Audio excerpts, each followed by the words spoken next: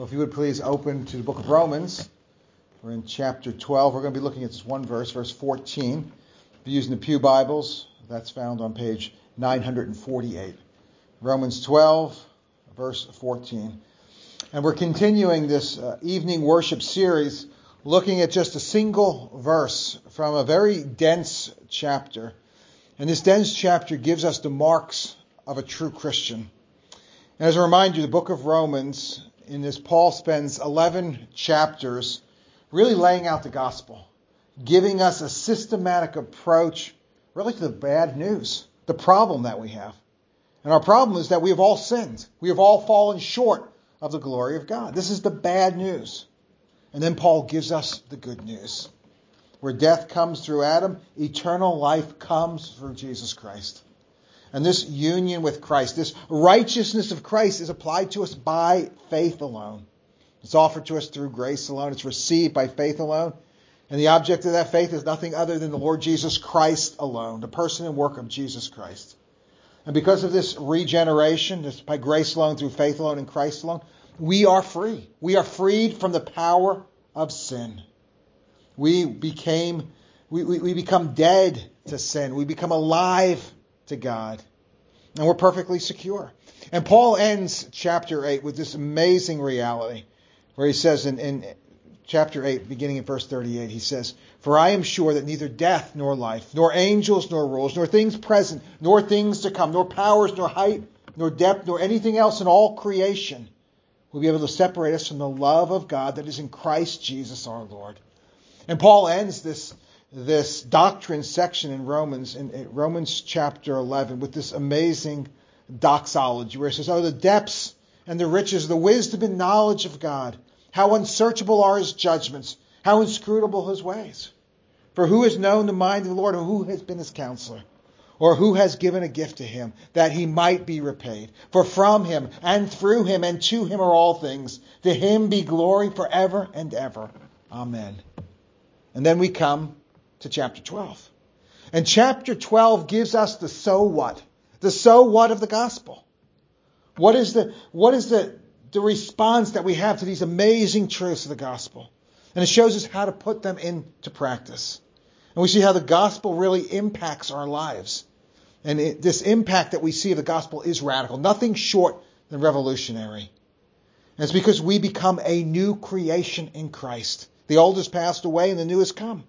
And as such, we live a radically different life than we lived before we knew Christ. And that is what we see here in Romans chapter 12.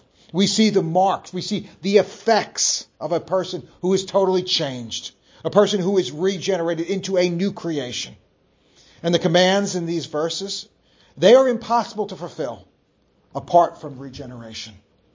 And they are impossible really to totally comprehend for the non-believer. The non-believer, it makes no sense whatsoever to the non-believer. Well, today we look at another verse that makes no sense to the unbeliever. And that's verse 14. So our scripture reading, Romans 12, verse 14. Hear now the word of the Lord. "Bless those who persecute you. Bless and do not curse." Let's pray. Father, give us the grace to not only understand these words, not only understand what I am preaching now, but Father, give us the grace to live them out. Father, to internalize these words, that they will become part of who we are. Father, the truth is we are a new creation. We have been changed. The old is gone, the new has come. So Father, I pray by the power of your Holy Spirit that you will speak through me. By the power of your Holy Spirit, that these words will change us, will transform us, and we will be able to live these words for the glory of Jesus Christ. In his name we pray. Amen. Any of you fans of Star Trek? The old Star Trek? Nathan hates Star Trek. But a lot of us who know a little bit better like Star Trek. Now maybe this. I'm not talking about all those spin-offs, this crazy spin-off. I'm talking about the original 1960s cheesy William Shatner. You guys are familiar with that. Well, there's just one episode. And in this episode, the crew of the Enterprise, they find themselves again at war with the Klingons.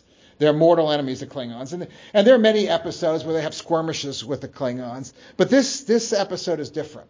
In this episode, the Klingon soldiers are on board the Enterprise, and they're equally numbered with the Enterprise crew. And both sides are equally armed. Instead of having phasers that they normally have, their phasers and their modern weapons have all been transformed into into swords and axes and just really brutal, old-fashioned medieval weapons. And to make it even worse, whenever a soldier is killed in this battle, whether it's a Klingon or a human, they're dead for a few moments and then they're resuscitated. They're healed and they're able to fight again. And both sides in this battle are filled with rage and hatred for the other side. And they seem to be locked in this unending battle that cannot ever be won or lost, but just continues to produce endless pain, endless misery. And they can't even escape it in death, because when they're killed, they simply are healed and come back and have to fight again. Well, Kirk and Spock finally realize what's happening. And they realize that there's this alien life form on the ship. It looks like a little spotty little energy field on the ship. And it's feeding on their anger. It's feeding on their hatred and their violence. And they realize that both the Klingons and the humans are the pawns. They're being exploited by this evil, they're used by this evil alien. And they realize now that the Klingons aren't their true enemy. In fact, they realize that the Klingons are just as much victims as the Enterprise crew is. The real enemy is this alien. So Kirk and Spock, they manage to speak with the Klingon commander, and they convince him about the existence of this alien. And they realize that the only way they can save themselves from this alien is to cease their fighting. They must lay down their arms. They must end their hostility that they have, their hatred they have for one another, and actually embrace one another as friends. And I think this episode provides a great illustration of the battle that we see today between Christians and non-Christians in our world. 2 weeks ago, you may have remembered, I preached a sermon from Psalm 2 entitled, Because They Hate God. And in this sermon, I gave many illustrations of attitudes and ideologies and actions of unbelievers that really seek to stamp out Christianity.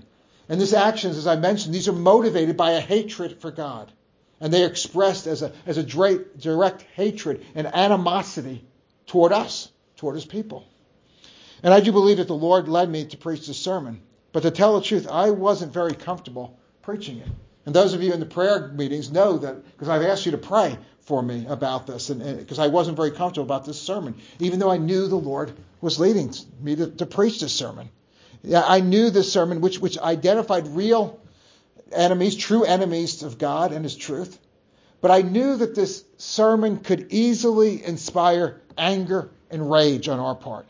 It could easily be seen as a call for us to fight, to demand our rights against these ungodly, to fight the forces of evil, to fight with fire. And I think if that was a takeaway, that would really be a mistake. And it's a mistake that sadly we see far too many Christians make.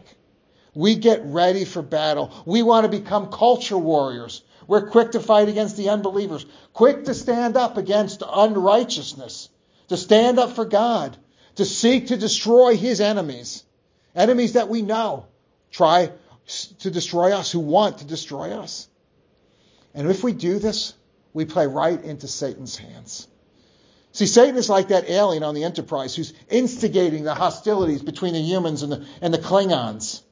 The alien was the true enemy. The Klingons were just as much of victims as the humans were. And as believers, our enemy is Satan. Our enemy is not unbelievers.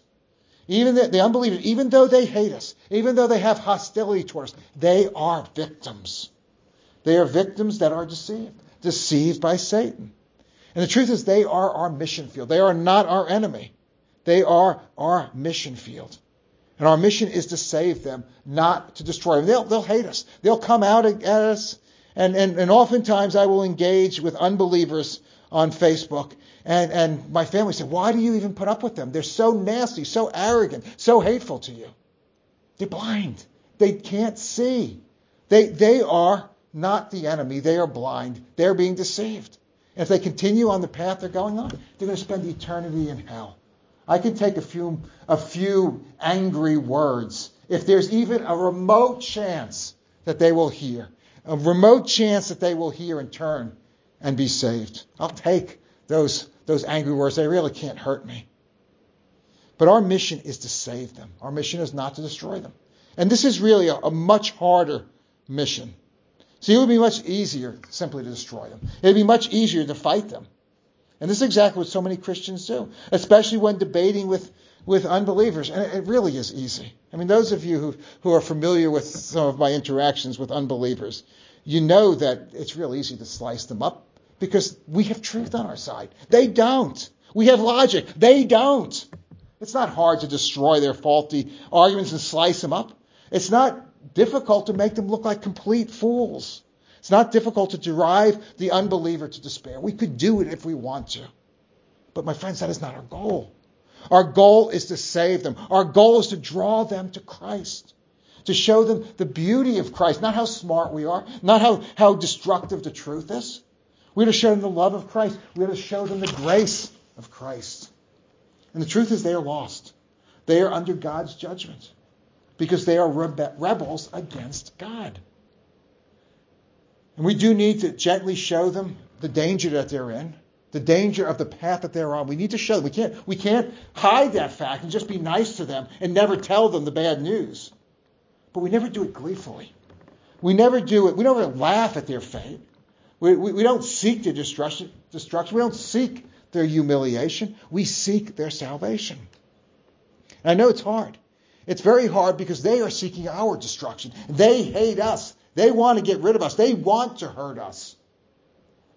And when they hate us, it is natural. It is natural for us to want to respond in kind. But you know what? We are not natural. We are supernatural. And that's where Romans 12:14 comes in. And this verse is completely absurd to the unbeliever. It makes no sense. It cannot be done unless they are regenerated. But this is the command given to the believer. In fact, this is the only way that we can achieve our goal. And this is the only way for us not to be used by Satan, not to fall into his trap. Again, Romans 12:14. Bless those who persecute you. Bless and do not curse them. This must be our response. This must be our response if there is any hope for us to achieve our goal. If we are going to see them come into the family of God. If we're going to see them leave the kingdom of darkness and come into the kingdom of light. And we see a great illustration of this verse in Scripture. An illustration of this verse even before this verse was written. In fact, this verse would not have been written had Paul himself not been the recipient of the blessing. A blessing from one that he had greatly persecuted. So if you please just turn back in your Bibles a few pages to Acts chapter 7. If you're using the Pew Bible, that's found on page 916, Acts 7. And this is a familiar passage. This is the stoning of Stephen. In Acts 7, Stephen is preaching to the Jewish council. And if you remember, Stephen goes through the history of God's people, the history of the Jewish people. And he's talking to them about Abraham, about Isaac, about Jacob, about Joseph, about Moses and Joshua and David and Solomon. And the council's all getting excited. Yeah, these are our guys. We're cheering them on. Yes, these are the patriarchs. These are our peeps. Go. They're all excited. And you see that as they hear the story, they are identifying with the patriarchs. They see themselves as the good guys in the story. Just as like we always identify ourselves with the hero of the story.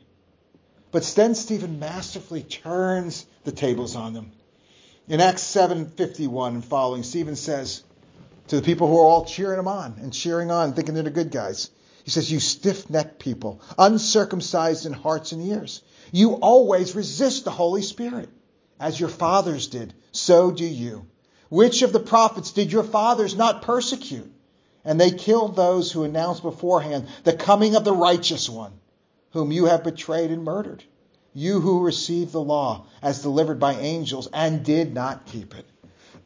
So Stephen basically says to him, you guys are not the good guys. You're the bad guys. And you could imagine that didn't go over very well with these Jewish leaders.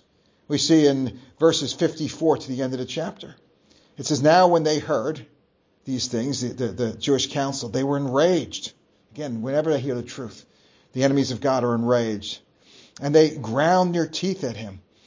But he, that is Stephen, full of the Holy Spirit, gazed into heaven and saw the glory of God and Jesus standing at the right hand of God. And he said, Behold, I see the heavens opened and the Son of Man standing at the right hand of God.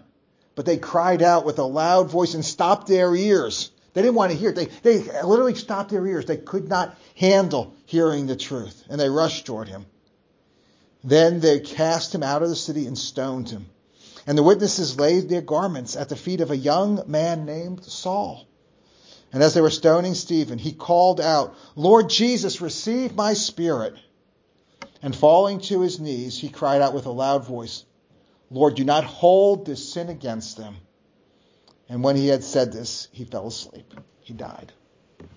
And who is the ringleader of this execution, of this mob that murdered righteous Stephen? Well, we had a hint of it in verse 58. They laid their garments at the feet of a young man named Saul. But chapter 8 makes it even clearer. It says that Saul, a.k.a. the Apostle Paul, the one who wrote this letter that we're reading, approved of his execution. And just in case you might think, well, this was a one-time event. No mistake. Chapter 8 continues. It says, And there arose on that day a great persecution against the church in Jerusalem. And they were all scattered throughout the regions of Judea and Samaria, except for the apostles. Devout men buried Stephen and made great lamentation over him. But Saul was ravaging the church, and entering house after house, he dragged off men and women and committed them to prison. So you see, Saul, he is going after, he is hurting, he's killing, he is imprisoning the believers. Saul greatly persecuted the Christians. He was responsible for the death of Stephen, the first among millions of Christian martyrs. But notice that Stephen didn't call for God to smite them all. Come down with judgment, destroy all of these enemies, avenge me. And we see this in other places in Scripture, but not here. And this is really, to tell the truth, this is the natural response. This would be a just response. It really would be. It's calling out for God's justice.